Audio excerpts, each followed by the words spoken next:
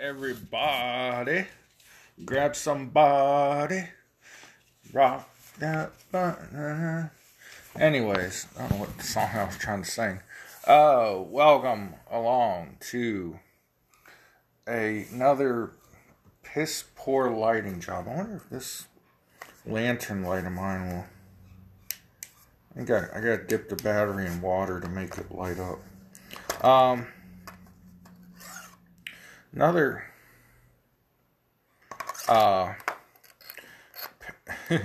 Americana with Big John.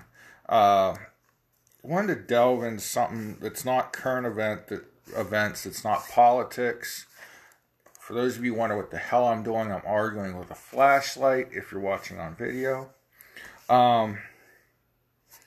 but you know, I was watching today. Some news, or saw it on somewhere on the news feed. That's not what I want to do. The baseball team from Cleveland no longer has a nickname. Now, to diehard fans, friends of mine, you know, people such, yes, I do know people, believe it or not. They will always be the Cleveland Indians or the Tribe. The Tribe is kind of a commonary nickname for the Indians, a nickname to the nickname. But friends of mine have been stocking up on Chief Wahoo gear for a few years now. And one guy says, you know, as long as he doesn't get any rounder, he's got enough Chief Wahoo logo gear to last him a long time. The number one selling t-shirt someplace is a picture of Chief Wahoo with a middle finger extended and grabbing at his crotch in defiance of the new political correctness. How did we get to this point? And the thing that got me going today was the baseball team from Cleveland, which doesn't have a name now. They are not allowing fans to paint their faces red and wear Native American headdresses into the game. This was for the longest time like a tradition in Cleveland. You know, there was a movie, I don't know how this is going to work either. A movie, Major League, came out, I guess, in the early 90s or late 80s. And a friend of mine, one of the main characters is this parolee, Rick Wild Thing Vaughn. And every year on opening day, which was today, a buddy of mine dresses up in a Cleveland Indians jersey with the old Indians written in cursive logo and a picture of Chief Wahoo jersey. And I mean, he goes all in. He's got the big, Rick Vaughn wore these big horn rim glasses. I think there was tape in the middle. I know it was Charlie Sheen, but he wore these big goggles, big spectacles, and my buddy puts on his big fake glasses, his Indians hat, and full traditional Cleveland Indians uniform. So are they going to kick him out of the stadium for that? I don't know if Cleveland played opening day at home today or not, but when they do have their first home game, my buddy not allowed to dress like Rick Wild Thing Vaughn? I don't know. But if you're going to a Cleveland Indians game, you cannot paint your face red. I would imagine they would include, traditional Native American war paint in that, because you're not allowed to wear a Native American headdress. So how did we get to this point? White liberals deemed the Cleveland Indians logo, Chief Wahoo, and the nickname Indian offensive. Now, for a few years, many years really, Native American tribes have been trying to get this changed, and it's an interesting, intriguing subject. How we got to this point, and I looked some things up to see, how we came to these nicknames for these teams, and it's like the nickname of a sports team should be like the least of our worries right now, I would think. What is offensive should be the least of our worries in this world. But that's where we are. What is deemed as offensive takes a priority over what is deemed as practical to the survival of the human race. I don't want to go too deep into that. I want to talk about nicknames of these sports teams, the Washington football team and the Cleveland baseball team. And then there's a bit of urban legend or mythology about blankets laced with smallpox as a form of genocide against Native Americans. And truthfully, I don't even know what we're supposed to call this race, this group of people. For the first 10 years of my life, it was Indians. For the next 30 years, it was Native Americans. And then when I was in college, somebody put on a bulletin board, Indigenous people. And then, what's the one that douchebag Justin Trudeau used? I think he said native inhabitants or original inhabitants. Well, they weren't the original inhabitants. And I'm going to touch a bit on the Sioux Indians, or the Sioux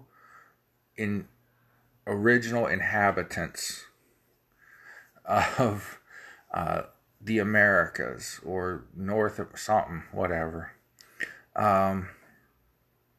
Because they want land back that they claim belongs to them. But there's a weetsy teetsy witsy bitsy titsy twist to that story that the Lakota Sioux don't tell you. Oh, Nelly, shit about to get deep. Hope you got thick skin and deep boots. Or tall boots, because it's going to get rough. The verbiage is going to be less than sugar-coated. So you better have a thick skin. And the poop's going to get deep, so you better have your tall boots on. Let's listen to some more Native American drum beats while I light my ceremonious stogie and get myself in trouble.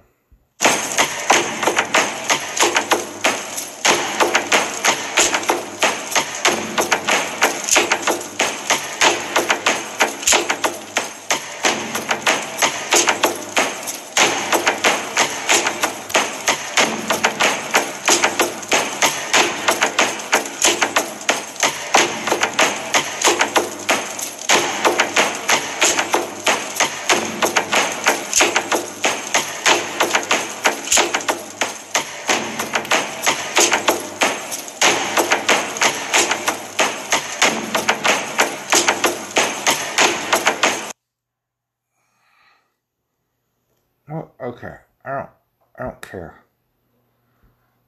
There's too much crap on these cell phones. I went to push one button and something else popped up, and I didn't know if I pushed the right button or if I pushed the thing that popped up. So, WKYC Cleveland television station reported this. I took some snippets out of an article. Chances are you think you know. You thought you knew, but you don't know shit. You thought you knew. The full story. On the suggestion of fans, the club chose the name in honor of Louis Francis Sock Alexis, Cleveland professional ball player who was one of the first Native Americans in the game's history.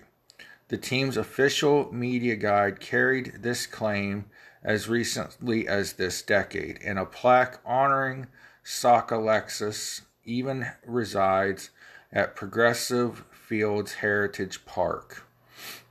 So, the long story short of it is, the Cleveland Indians got their name from the to honor this Louis Francis Sock Alexis.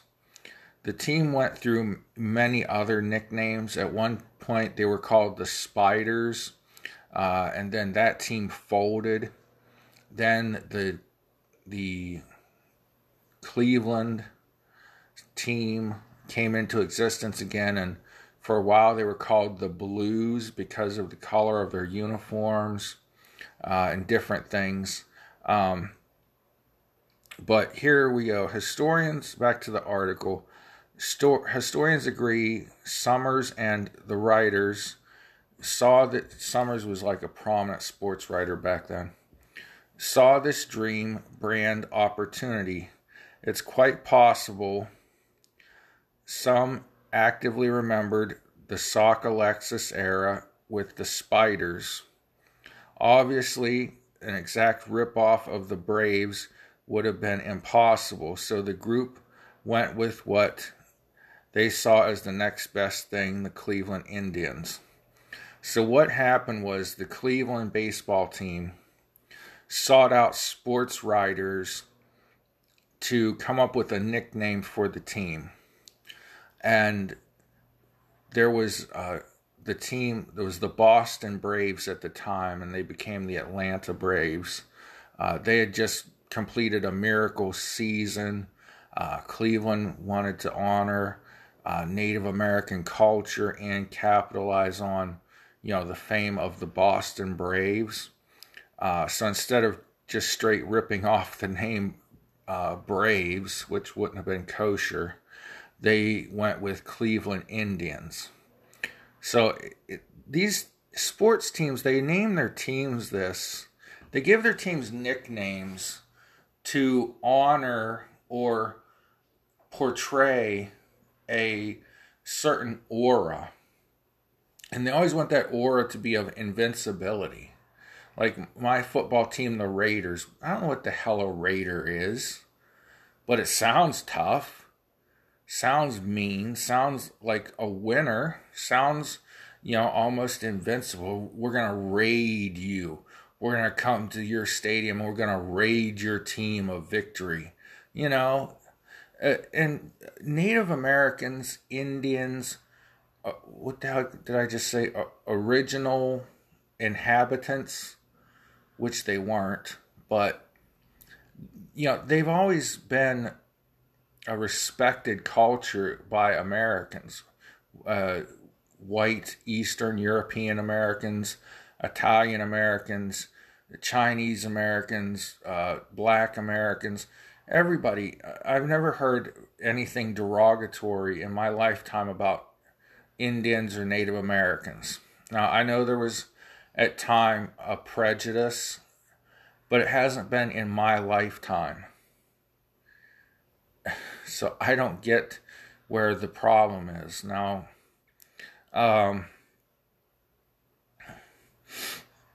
this guy Terry Pluto, back to the Cleveland Indians story. He's a big sports writer in Cleveland now. He recounts the Plain Dealer and Sporting News correctly mentioned that the new moniker was one carried by the Spiders for a time, while the Cleveland News directly mentions the Braves hoping Cleveland's hapless team name could show just as much reversal of form as the unlikely champs. Yet the announcement of the change was made. None of the papers mentioned Sock Alexis until the Plain Dealer did so in a small January 1915 write-up after the fact. So if they did do it in honor of Sock Alexis, it wasn't like the prominent reason. They did it to try and steal some of the thunder from the Boston Braves. Now, this other thing that's been a big deal, it started a couple years ago. I started noticing on ESPN on Sunday NFL Countdown or whatever it's called, the some of the announcers, especially the African American ones, stopped using the word Redskins.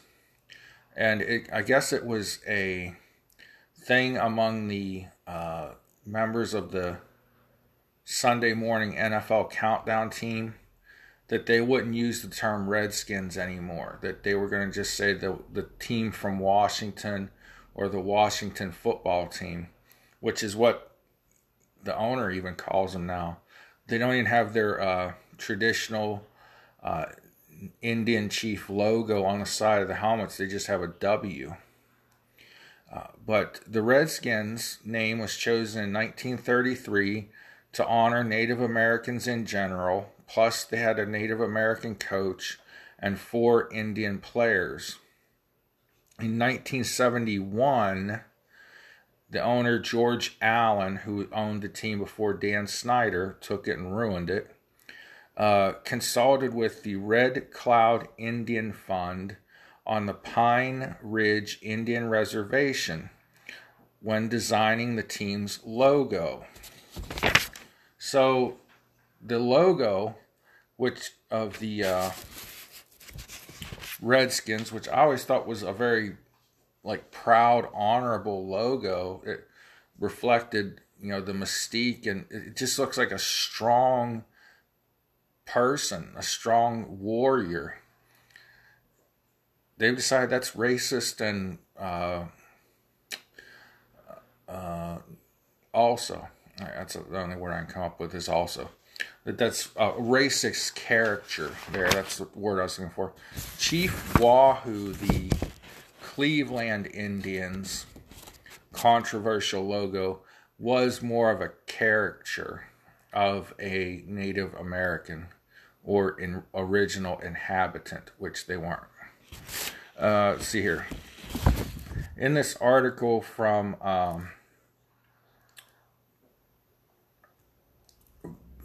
BalaVip.com, BalaVip. Anyways, I'll link it in the description on YouTube and Rumble if I can. It says, American conquerors of the Native Americans referred to the Native Americans as Redskins to separate them from whites and blacks. While there's some evidence that pre-Columbian tribes used a similar term to describe themselves, it became offensive as years went by and those communities were forced to relocate. Yeah, I want to acknowledge and not think I'm being biased or, well, it don't matter. People talk shit no matter what. There were horrific, terrible instances in American history with the Native Americans, and I do favor the Native Americans. As I pointed out at the beginning of this video and podcast, that a lot of the pressure to change these team names comes from middle-class white liberals.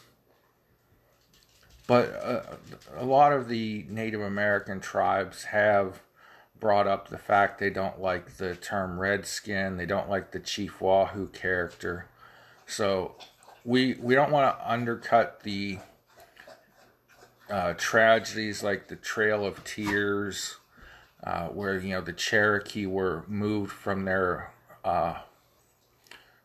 territory that they had established at some point to a reservation in Oklahoma.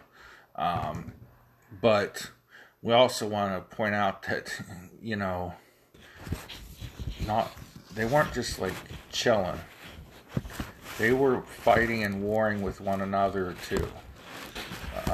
But anyways, back to these sports team logos. Ironically, the team's logo was designed by Walter Blackie Wetzel, the chairman of Blackfeet Nation, the president of the National Congress of American Indians. So the team logo was designed by a Blackfeet Indian. And I think it's his grandson or somebody.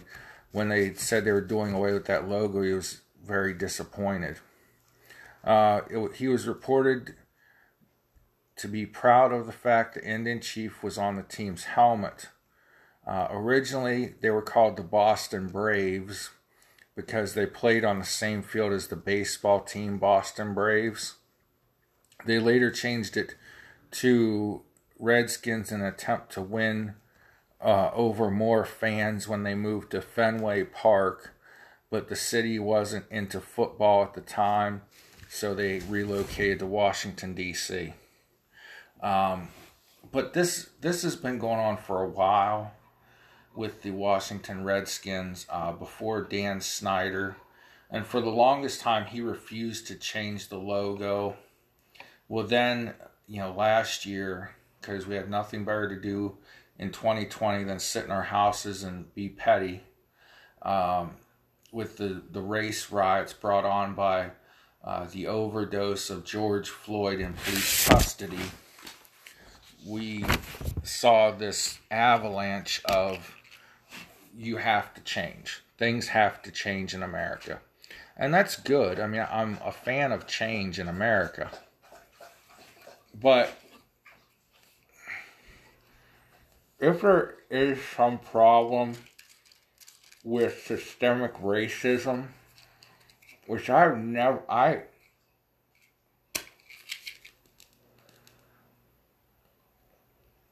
always loved Native American culture, always respected it,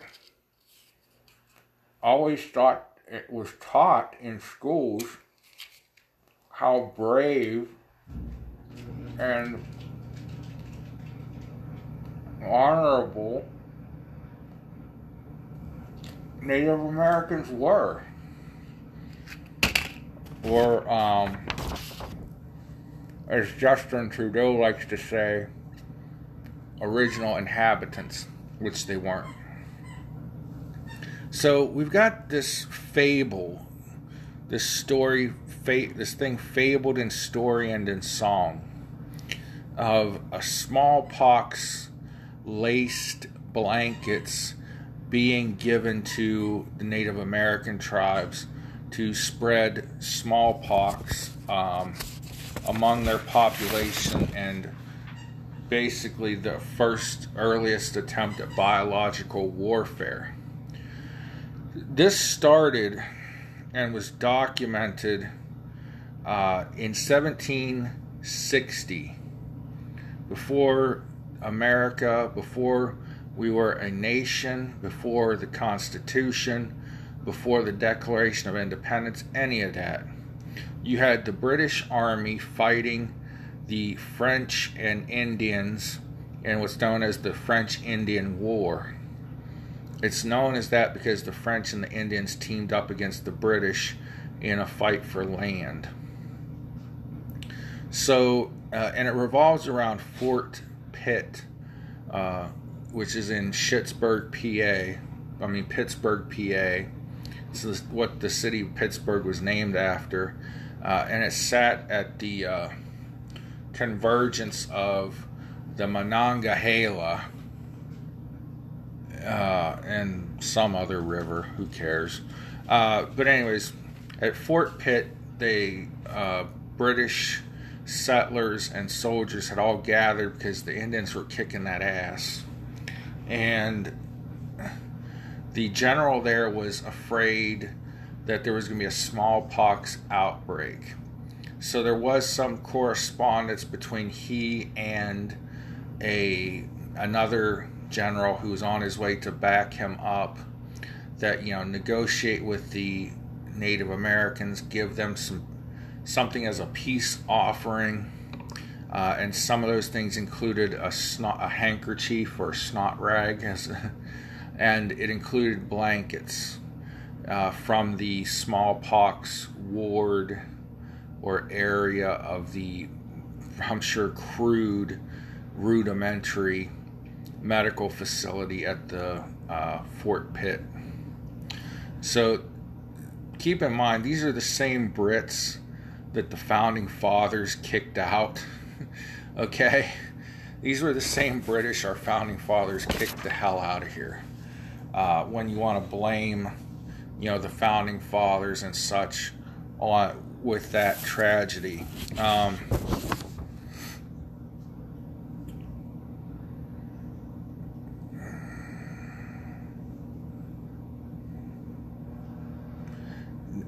Yeah, and the Native Americans were isolated people, and a lot of things were plagues to them. They spread rapidly among the Native Americans. Isolated in North and South America from such contagious killers as bubonic and pneumonic plague, smallpox, tuberculosis. Archaeologists who have examined natural and man-made Indian mummies have discovered the Indians were susceptible to cancer, arthritis, and rarely, I don't know what rarely is, but apparently it's some disease. Tooth decay, but not much else. Syphilis appeared to have existed in both hemispheres, but wasn't virulent in the Western Hemisphere, as it became in Europe after 1494. It's funny. Europe got promiscuous after 1494. Those Paleo Indians not killed in battle or accident or by starvation died of old age, it says. And that's from historynet.com. I'll try to put that link in the description too.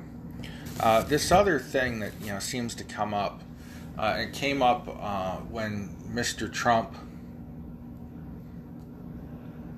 did his speech at Mount Rushmore. It's quite funny. Let me explain something to you. We're led to believe that they gloss over it, they jump straight to the end and skip the middle and the beginning. The original inhabitants, which they weren't, did not grow from the soil in North America. They somehow migrated here. We don't know how, but from, Africa through Asia, maybe across the Bering Strait, into North America at different times of global climate change. Okay? They're not constantly, but about every 10 years or so, when some ice melts or when they dig deep enough, they'll find like a mummified body in Antarctica. Well, how in the hell did people get to Antarctica? And these bodies are like thousands and thousands of years old. So people were somehow moving around the planet for years. And these original inhabitants, as Canadian Prime Minister Justin Trudeau says, did not inhabit this land from the time the planet was formed, or from the time God created man, or however you want to look at it. Okay?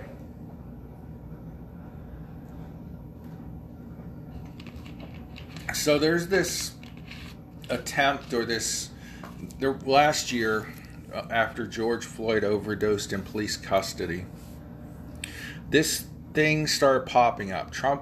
President Trump at the time was going to give a 4th of July speech, and it was one of the most patriotic, most beautiful American history speeches of my lifetime. And so the news had to find something bad to say about Mount Rushmore. And they said, well, this land really belongs to the Lakota Sioux. Let me read you some things. The Sioux, this is from Encyclopedia Britannica. Sioux, a broad alliance of North American Indian peoples who spoke 3 related languages within the Siouan language family. The name Sioux is an abbreviation for Nadewiks Sioux. Quote, or in parentheses it says adders, adders, i.e. enemies, a name originally applied to them by the Obawa or Chippewas. OJIBWA, Owaba, or Chippewas. Let's just call them Chippewa to make it easy. A prolonged and continual warfare with the Chippewa to their east drove the Santee, which is another group of Sioux. I also have a friend named Santee. Anyways, into what is now southern and western Minnesota. At the time, the territory... Oh, wait a second here now. So the Sioux were driven to a different territory by the Chippewa, the territory of the agricultural Teton and Yankton.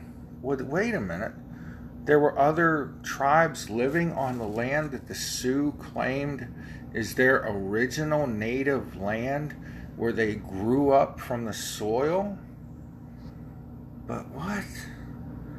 The Santee forced... What? No. They didn't oh my goodness gracious, great balls of fire. The Santee forced these 2 groups from Minnesota into what is now North and South Dakota. You mean these peace-loving Sioux, that the blue-eyed, blonde-haired devil Eastern European men with their boomsticks murdered and gave smallpox to, they fought wars with other tribes? Well, shit fire, son of a beehive. Let's read on. Traditionally, the Teton and Yankton shared many cultural characteristics with other nomadic plains societies. They lived in teepees, wore clothing made from leather, suede, or fur, and traded buffalo products for corn, called maize, if you've seen the Charlie Brown special, produced by the farming tribes of the plains. The Sioux... What? Wait a second. The Sioux also raided those tribes frequently. No. They don't teach us that in liberal history class, you son of a... Well, I ain't buying this. I wouldn't buy this with a plug nickel. Well, let's read again. The Sioux also raided the tribes frequently, particularly the Mandan, Arikara, Arikara, Hidastas, and the Pawnee, Pawneee. Actions that eventually drove the agriculturalists to ally themselves with the U.S. military against the Sioux tribes. So you mean to tell me these Sioux, these peace-loving Sioux that General Custer got killed by because he's a dummy, they weren't just sitting there in their tents while the white men poisoned them with smallpox and raided and raped their land? They actually proactively forced other tribes off their lands? No, they didn't teach me that in liberal history class. Shit fire, son of a beehive. Well, I'll be dag nabbed. And so these other tribes, it says there were original, what the fuck did Justin Trudeau call them? Original inhabitant tribes that aligned themselves with the United States military to protect themselves from the Sioux? Oh, well, that sheds a whole nother light on this whole thing now, don't it? So throughout the history of the world, I'm telling me, and me is telling you, that people of all sorts, races, religions, colors, creeds, sexual orientations, going way back to monkeys, if you want to believe Darwin, or if you want to believe the Bible, way back throughout the history of the Bible, which is what I believe, people have fought over territory, and one side wins, whether it was the Sioux who pushed the Tenton and the Yankton off of their territory, or whether it was the American military who pushed the Sioux off of their territory. Well, gee whiz, just sounds like a sumbitch history lesson, don't it? So, were there terrible things done to Native Americans or original inhabitants? Yeah. Did they do terrible things to people who thought, oh, look here, I found me a piece of land out in the wilderness, I'm going to set up shop. And then, a tribe of whoever, Cherokee, Sioux, who knows who, showed up and said, hey, this is our territory, we're cutting your scalp off and you're going to lay here and bleed to death from the head. Well, gee whiz. Sounds to me like that's the way the world turns. Go back at any point in history, and since the there's never been a time when this world was not at war, where somebody wasn't fighting somebody over territory, resources, goods, something. So all this, this is racism. We named the baseball team from Cleveland the Indians because we hate Indians and we hate original inhabitants. We give to our sports teams these nicknames because we hate these people. Not true at all, folk. Sorry, liberal history writers. Just ain't true. The fact that, or the lie that's been told to a lot of us, and again, I still have a lot of respect for the Native American people and culture, but the fact that it's been said that we gave them everything from smallpox to diabetes, which, by the way, diabetes you get on your own unless you have type 1 diabetes. But diabetes is rampant in the original inhabitant community. We get Eastern European white males spread these diseases to the original inhabitants out of vengeance. It just ain't true. The lie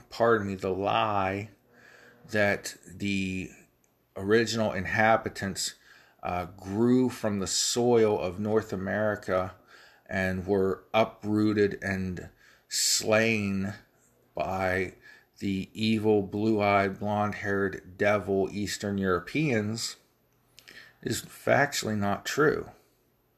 Don't have to like it. I don't like what was done to the original inhabitants. They weren't. By President Andrew Jackson, the Trail of Tears. You want to find a peaceful solution to everything. But it didn't work out that way. And 100 years later, we're told, well, you've got to, make up for the sins of your fathers. I don't know when the hell my fathers showed up on this continent. According to my grandmother, I'm part Blackfeet Indian, but I think she's confused because her uncle married a Blackfeet Indian. That doesn't put Blackfeet Indian into her or my bloodline, but I'm just like, grandma's dead, so we'll let her think what she wants to think. So anyway, that's the truth. Take it, leave it, don't like it, like it. It's really not the truth. It's more my opinion of some facts and things that I've read and researched tonight. But it's something I wanted to get into because there's two sides to the coin, two sides to history, 2 or 3 sides to the story. There used to be the saying, there's 2 sides to every story. Well, now the saying is there's 3 sides. Your side, my side, and the truth is somewhere in the middle. And that's kind of what I feel. I don't know if I presented the truth. The people who wrote the articles that I read may have been liars. But at least we know one thing. When a sports franchise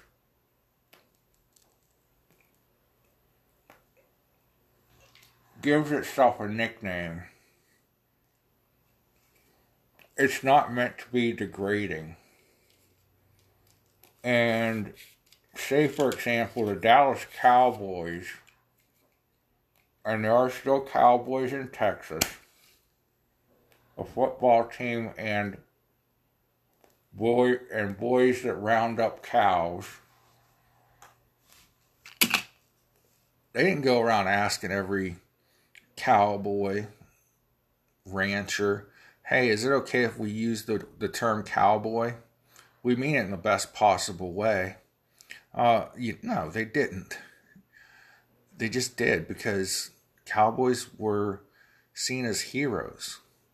So when the Cleveland Indians named their team, when the baseball franchise from Cleveland changed its name to the Indians, they didn't need to ask permission. They were trying to come up with something that was brave, symbolized strength, symbolized winning. So, as Paul Harvey would say, and that's the rest of the story. 43, 49, 40, almost 44 minutes later. Hey, thank y'all. God bless you. Pray for each other. And have a wonderful, wonderful day.